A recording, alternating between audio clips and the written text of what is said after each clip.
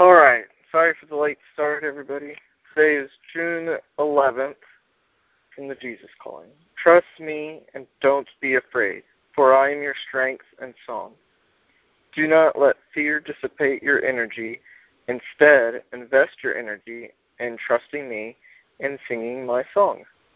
The battle for control of your mind is fierce, and the years of worry have made you vulnerable to the enemy. Therefore, you need to be vigilant in guarding your thoughts. Do not despise the weakness in yourself, since I am using it to draw you closer to me.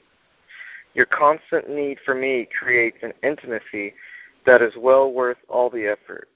You are not alone in this struggle for your mind. My spirit living within you is ever ready to help in this striving. Ask him to control your mind. He will bless you with life and peace. Isaiah 12:2. Surely God is my salvation. I will trust and not be afraid. The Lord is my strength and my song. He has become my salvation. Romans 8:9. You, however, are controlled, not by the sinful nature, but by the Spirit. If the Spirit of God lives in you, and if anyone does not have the Spirit of Christ, he does not belong to Christ. Romans 8:6. The mind of a sinful man is death, but the mind controlled by the Spirit is life and peace.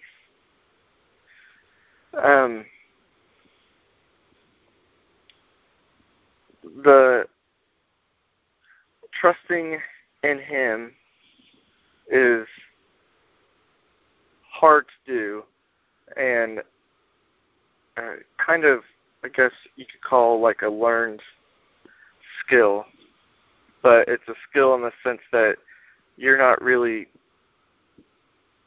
doing anything except for just acknowledging him and letting him take control.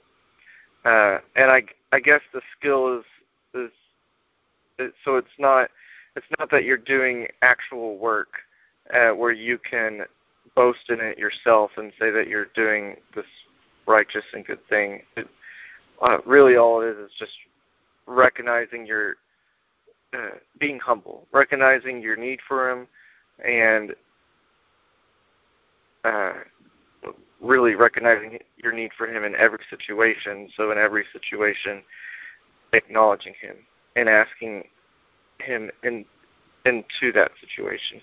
That's the biggest part for me that I always,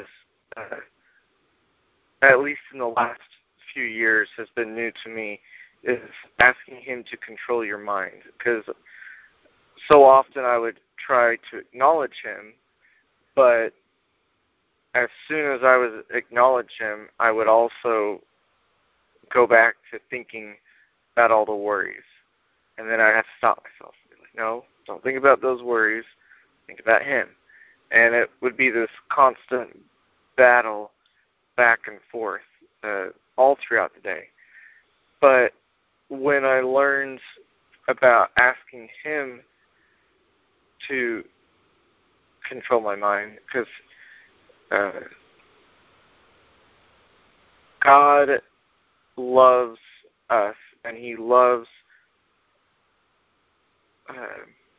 our free will. He doesn't want to go against that. That's the kind of one of the big markers of him against most other religions. And because he loves our free will, kind of like what Jay was talking about at the very beginning, even to the point to where he'll let us do things that aren't good and aren't right, and those consequences go out and they affect others, but that's because he wants us to have that free will to choose him and to love him for him, not because we have to. But if we use that free will to offer it up to him and to ask him to be in control of the Holy Spirit, he will go ahead and come in and control and help. But we have to ask him first. And it's not, salvation, yes, is you ask Jesus into your heart, but it's that the asking him for control, for him to control your mind and your emotions and help you to give you his eyes and his love for the world. That's not a one-time thing. That's a daily thing.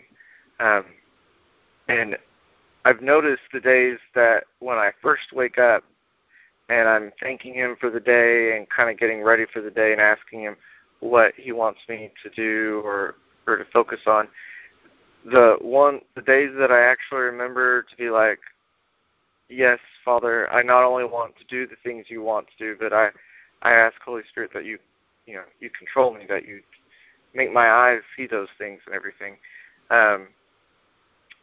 Those days, it's effortless in serving him and doing his will and focusing on him, and just the peace and the adventure and the fullness of life those days is so much greater than all the other days. So when I say it's learned skill, I guess it's remembering to each day ask him to come in and basically to take control. And that's one I'm still trying to learn. Some days I remember more than others, but the days that I do, it is so much better. So I'll go ahead and go into prayer. Father, thank you for today. Thank you for giving us this time to be able to come together and to hear others' perspectives of your word and to read your word and to pray and come into communion with you.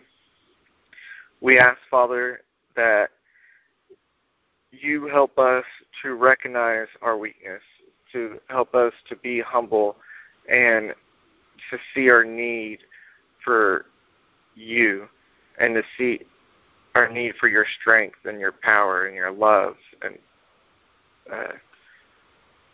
joy and peace and patience and all the fruits of the Spirit.